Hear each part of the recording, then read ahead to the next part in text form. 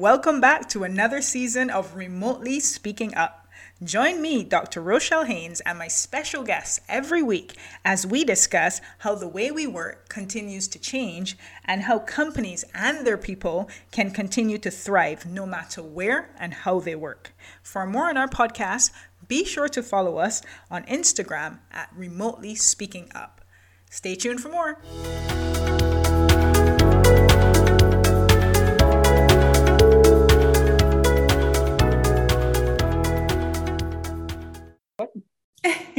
So, I can just tell you a bit about myself. So as Rochelle mentioned, I have a company, Digitalize, where I'm the founder, managing director. And what that really is a bit of a boutique consulting company where I provide OD strategy, OD solutions, a lot of them which are digital for our modern workforce. So for companies pretty much across the globe at this point. And in addition to that, my 9 to 5 is at Gildan. And as she said, I also do a bit of organizational development there. And I cover our global SMD. That's how we say it. So you don't have to say sales, marketing, and distribution. So our global SMD locations. Yeah, you should have told me that earlier. I think my apologies. It's much easier that way. But yeah, so that's what I cover. So everything related to organizational development. So there's a bit of talent management, there's learning and development. There's a bit of workforce planning and things like succession planning, performance management, and employee engagement, which has become really big recently, employee experience. So that's kind of my portfolio.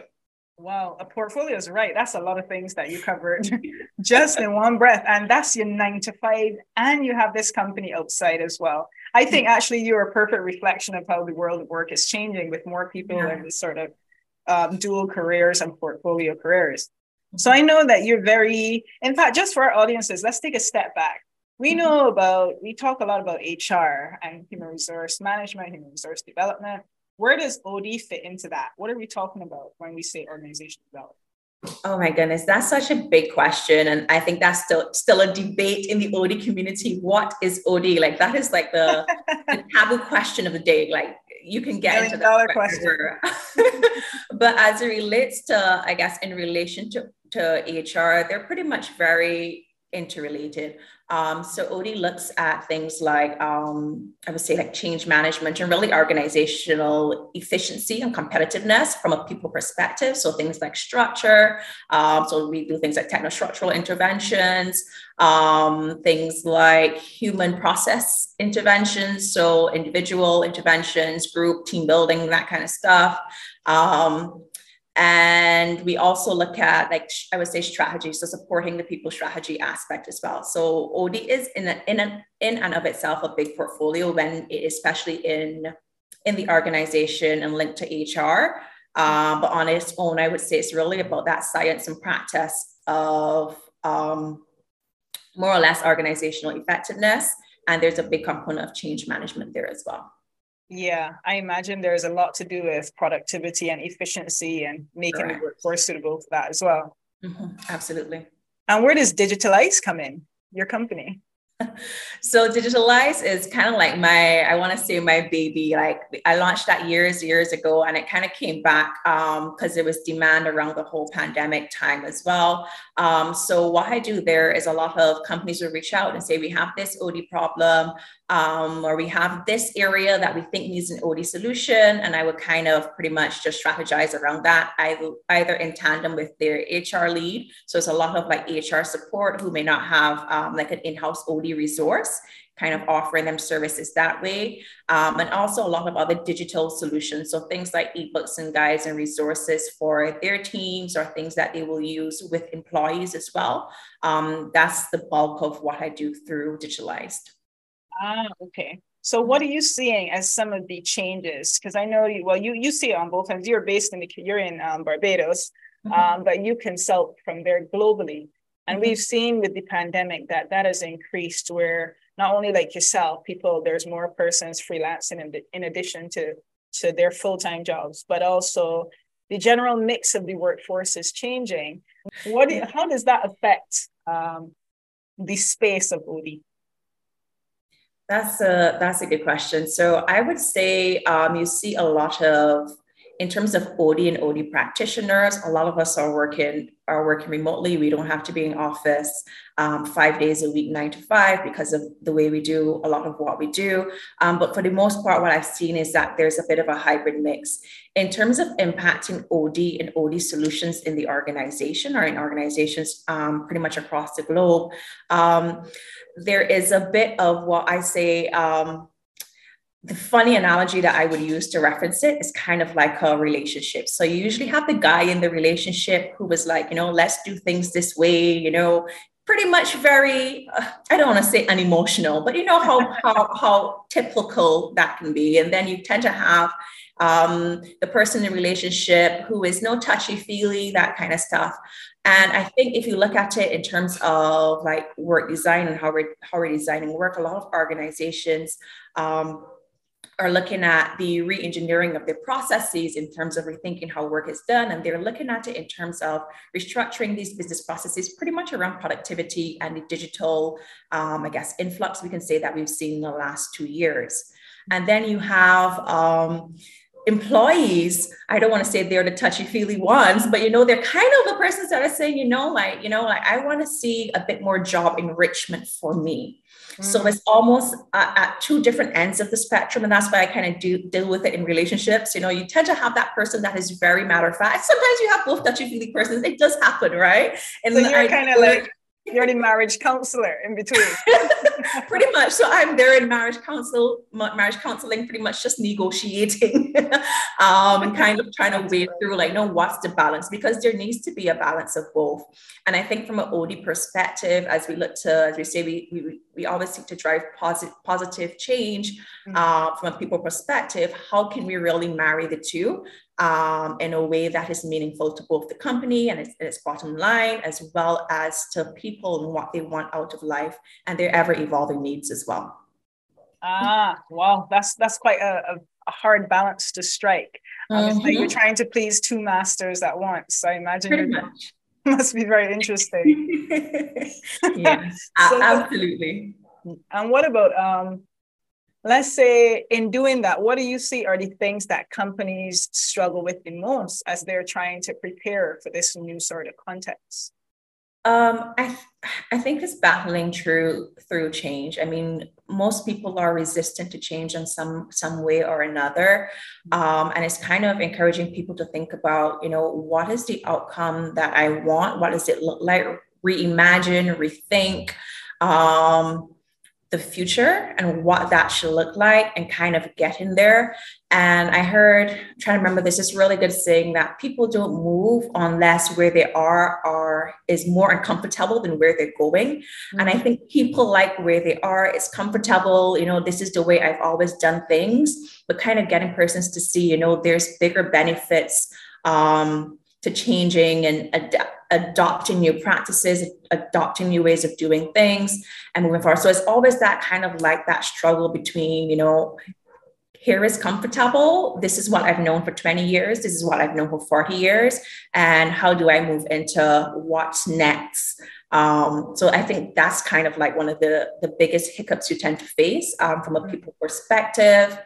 And then there is, in the adapting of that, of course, there's, for me, who my background was traditionally L&D, there's that skills perspective as well that kind of comes in. So persons are saying, well, I've used Excel all my life. What is this other tool you want me to use, kind of thing?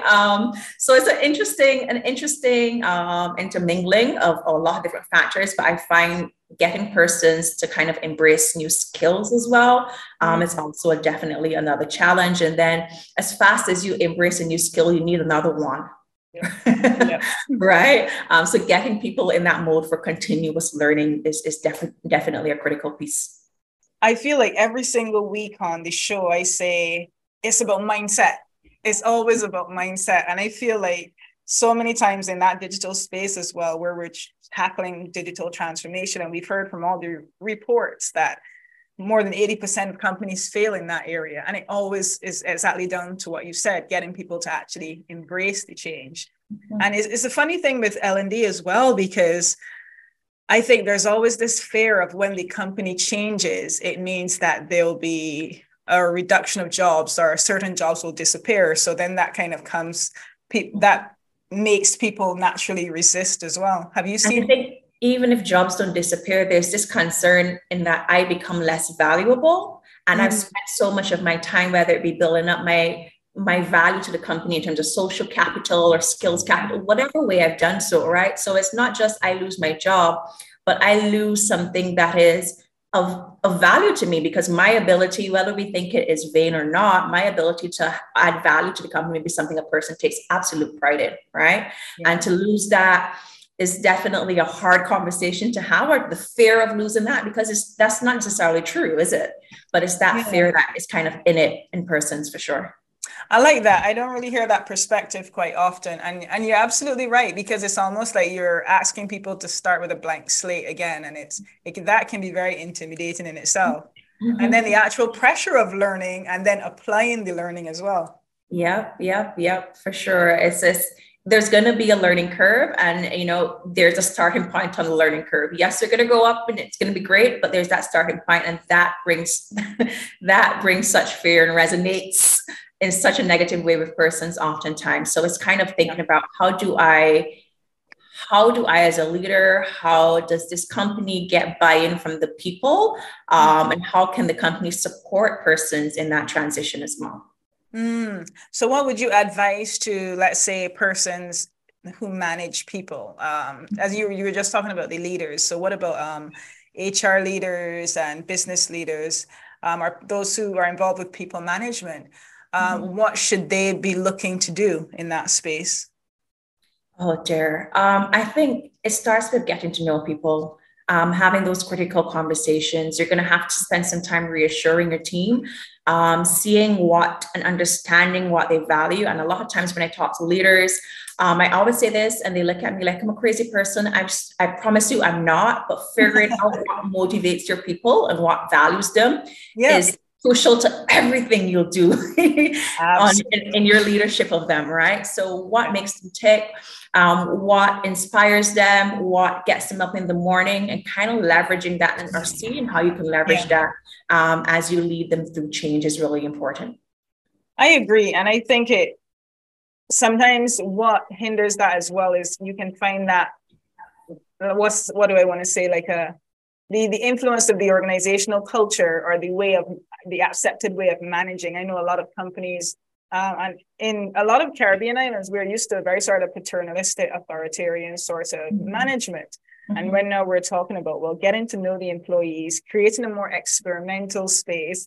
Then I know there's this fear also on the leader side about giving up control. Or one person said to me before, well, if I do that, I'll appear soft. I don't want to appear soft to the employees.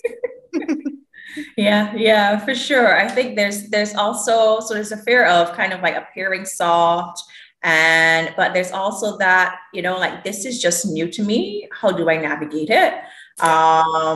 This doesn't match with my style. How do I marry it into my style? And I always tell persons when I'm doing my leadership training, for example, I'm not trying to create a 180, I'm trying to teach you some critical skills that you can apply, how you see fit, when it's needed, and create a bit more of a flexible approach. And it's definitely needed, I would say, in the Caribbean, but you see it far and wide and beyond, right? Yeah, absolutely. Yeah. Mm-hmm.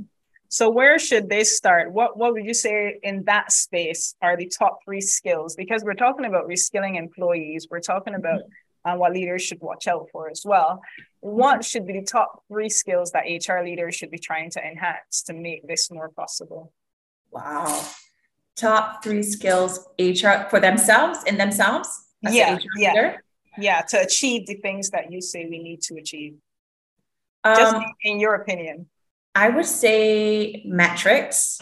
And I would say metrics because if you don't know where you are and you can't measure it, you can't track it. Right. So I'm always big on like measuring and tracking. And I remember like every time I join an HR team, I'm like, how do you measure that? How are you tracking that? How do you know that's true? Can you prove it? Do you have a number for that? That's saying, it's like, if you can't measure it, you can't manage it. And exactly, right? So I think people analytics, and then there's the question of what to measure in it. But I think you think about your outcomes. What's the outcome you want to achieve, and then what are some metrics you can put in place to kind of track that? So I say metrics for HR leaders. In terms of what other skills can I talk about for HR leaders? You've put me on the spot with that one. No, I'll take two. I say coaching. A lot of times I would agree. The HR journey, we tell people what to do. Leaders come to us and they're like, I have this issue with my employee or whatever the case may be. And we kind of just give them the answers. So we don't build that bench strength that we need from our leaders. So what we need to do is kind of get better at coaching. What are some things that I can do to improve my coaching skills? And there are two things that you can do to improve your coaching skills, which is just ask better questions. So don't give the answer, ask questions to kind of help to guide them there, and then just active listening, right? So those are two things that will help you to kind of build those coaching skills.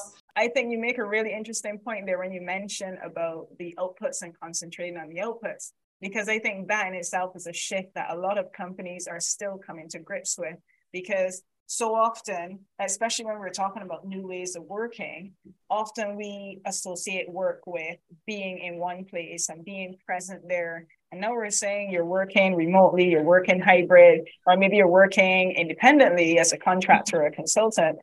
I know the company is struggling with, well, how do we know our money is worth it and we're paying them what we should? And you're very much right in that point about focusing on outputs and not the process. I think so hard we try to manage how people are doing things rather than looking at the actual results. Absolutely. And it's a conversation you can have until the end of time. Again, it's another mindset change. It's another mindset shift and change and all of that great stuff, right? But yeah, I mean, managers are accustomed or have been traditionally accustomed, not all of them, but many of them, managing persons by hours. Right. So if I see Rochelle in her chair for 40 hours a week, I know she's a good employee. If I see her for 48, she's a great employee. When 40 of those hours might be on Facebook. Exactly. Right. And people are skilled in the art of looking busy. So it's really about output. And I think we have to help, as HR leaders, help managers to think about what is the output that is required. And they do oftentimes need a bit of support. I have managers that would come to me, or even external companies. People would just come to me and say, hey, I'm having this problem with this employee. And I say, is she doing the work? Is the work complete? Is it being completed on time? Okay, so think about it. Do you really have an issue here? I hope that's when the light bulb comes on. They're like dumbfounded. They're like, you probably don't. You have a preference, and that's okay. We all have our preferences. I have a preference of how I like employees to show up. Employees have a preference as it relates to how they want their managers to show up, but we've got to be flexible. Right. And I think if we let outputs, and outcomes, as that's the thing we really want, we're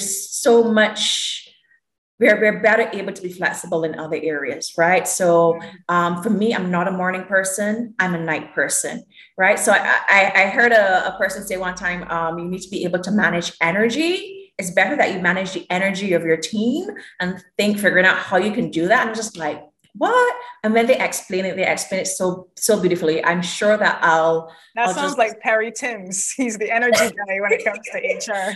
but it's important, right? Because that, like for me, my hours of productivity are somewhere between 10 p.m. and 3 a.m.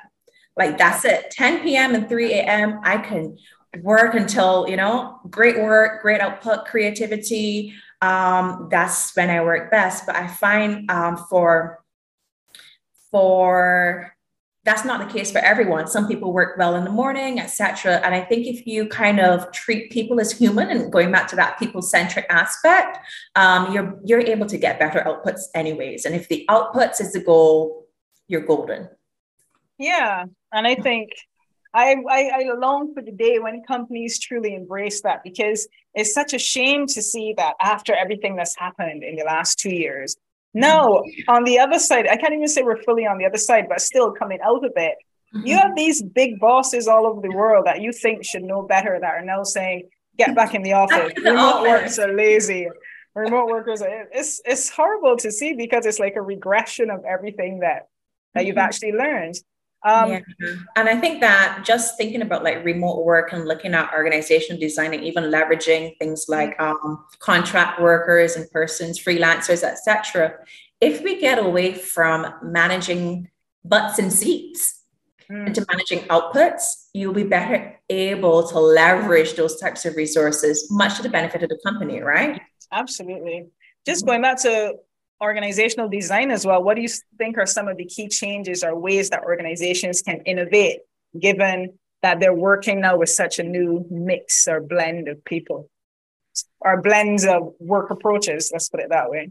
Obviously, there's a technology component, and I think a lot of companies, believe it or not, are doing that aspect of it better. I think the part that is not so clear is the people component.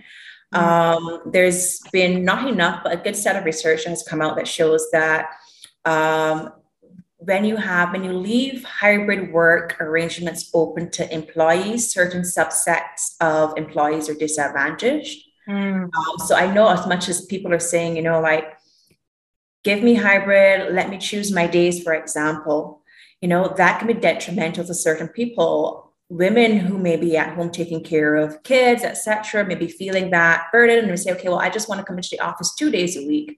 Men who may have that support system at home may say, okay, I'll work 5 days, I'll work 4 days, 4 days. So then there's a mismatch, or there's a disparity between, again, people who are looking to see butts and seats.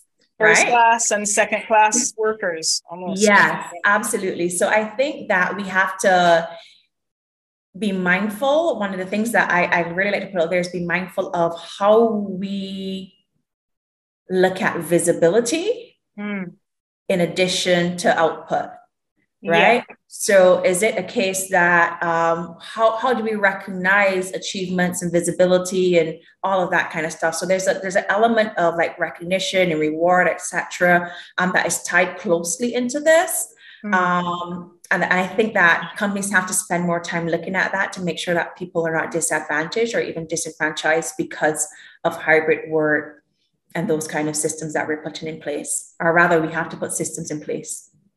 Yeah, I think you're right. And I think also to kind of address that as well, there's a lot to be said for innovation in the way in which you redesign office spaces as well. Because if it is that your workforce is changing, you have some people come in and some people going, maybe it might need for a sort of restructuring of the space in a way that you don't create that, as you said, in terms of that focus on visibility, that focus on who's in and so forth. So I know a lot of offices, for example, are doing, they're getting really creative in the space where they're thinking about, okay, how can we create, let's say, redesign this office to be more of a social space. So when employees come and pop in and go, and it's not a matter of who's here all day and who's not. So I think there's room for creativity there as well. Absolutely. So kind of making sure that the focus is more collaboration than like, this is Khadijah's seat. I haven't seen Khadijah in her assigned seat for, 2, 3 days, 4 days, what have you. Yeah, I agree. So that's part of the system that you put in place to kind of support that, right? So figuring out, okay, what does my office space look like? Would be a good, one of the ways. So there are a couple of things to kind of tick the boxes on, but I think that just being mindful of, I'm not disadvantaging anyone as I kind of implement that hybrid and remote work for our people. Yeah, and you have to have that mindset going in rather than thinking about it after the fact, right? Yeah. Which is kind of what we're doing because of COVID. We kind of just made the quick shift, and now we're thinking about, okay, these are some things that I need to have in after the fact. Yeah, just reflecting on it now that you have the time to actually think about it, which is good in a way, because as you said, it's like we're responding to panic, but now you actually have the time to look back and see what was good and what wasn't. Thank you so much, Khadija, for joining us. And just before we go, of course, you said you're going to share with us your funniest remote work story. So do tell. I heard this one is a doozy. No pressure. I've heard this happen to other people as well. So hopefully, I'm sure I'm not alone. So I started my job at Gildan and I started remotely. So I started, renting, I got my laptop, my office equipment, that kind of stuff, came home, set up. So I was working remotely for probably about 7 months before going into the office. So on my first day in the office, I'm walking in, people are looking at me really weird. They're like, so I'm thinking, what's going on? What's going on? One brave person comes up and says, I thought you were tall. Oh, seeing you on the screen all day, every day. I thought you were like 5'9", 5'10", maybe 6 foot tall. Your voice is so big. I thought you were a tall person. I feel that's a compliment in a way. It's kind of like a double-edged sword, that one. It could be an insult, but it could also be a compliment. Yeah, and they're all 5'5", standing up saying, I've dealt with wanting to be tall all my life. This is hitting me in all the soft spots. Like, what are you guys doing? And I heard it like for the first 3 weeks, like every time I met new people, I thought you were tall. I thought you were going to be tall. There was something about you that I thought was tall. The camera does that for you, though. You can hide all these things that you don't necessarily want people to see, but the camera have a good angle. So I like the idea that remotely working, I'm a tall person. Nice. So if I ever meet you in person, I have that expectation. Don't mention her height. Don't mention my height. No, don't do it. Don't. And I was wearing heels when they said, so I was like, how much taller did you want me to be? Is there a requirement to work here? Yeah. So that was my, every time I started on the board remotely as well. So when I met them in person, I was like, you're a short person. So when you put it like that, it does sound insulting. Like, nothing's wrong with being short, but when you say it like that. Yeah, it's really, so that's my funny remote work experience. Nothing else too embarrassing, just the height. Don't believe me. Trust me, we've had all the pants down stories, so that's refreshing. It's nice to mix it up a bit every once in a while. Yeah, happy to mix it for you. Awesome. Well, thank you so much for joining us. And Khadija, just tell us, our audience, before we go, where can they find you? Oh my goodness. You can find me on LinkedIn. I think that's where most people find me. And from LinkedIn, you can have pretty much all of my contact information there if you want to find me. But LinkedIn is probably the best place to find me. Like, nothing's wrong with being short, but when you say it like that. Yeah, it's really, so that's my funny remote work experience. Nothing else too embarrassing, just the height. Don't believe me. Trust me, we've had all the pants down stories, so that's refreshing. It's nice to mix it up a bit every once in a while. Yeah, happy to mix it for you. Awesome. Well, thank you so much for joining us. And Khadija, just tell us, our audience, before we go, where can they find you? Oh my goodness. You can find me on LinkedIn. I think that's where most people find me. And from LinkedIn, you can have pretty much all of my contact information there if you want to find me. But LinkedIn is probably the best place to find me. Well, thank you so much, Khadija, for joining us and for really just giving us a better understanding of what we mean by OD. Because as you said, people know of OD in the HR space, but often I think there's a very sort of basic or generalized understanding of what that actually involves. So especially in this new context that we've been talking about, I think you've made it make a lot more sense. So thank you so much for that. Yeah. Well, my pleasure. Awesome. So thank you again. And thank you to our audiences for listening. And if you want to find Khadija, that is Khadija Moore on LinkedIn, Khadija. Is that right? There we go. Yes. Past test. Almost failed. So that's Khadija Moore on LinkedIn. So take care. And thank you again for joining us for another episode of Remotely Speaking Up. Bye.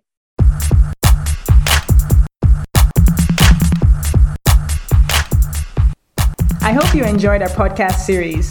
To find out more, follow us at Remotely Speaking Up on Instagram or go to www.crowdpotential.co.uk for our services. Until next time.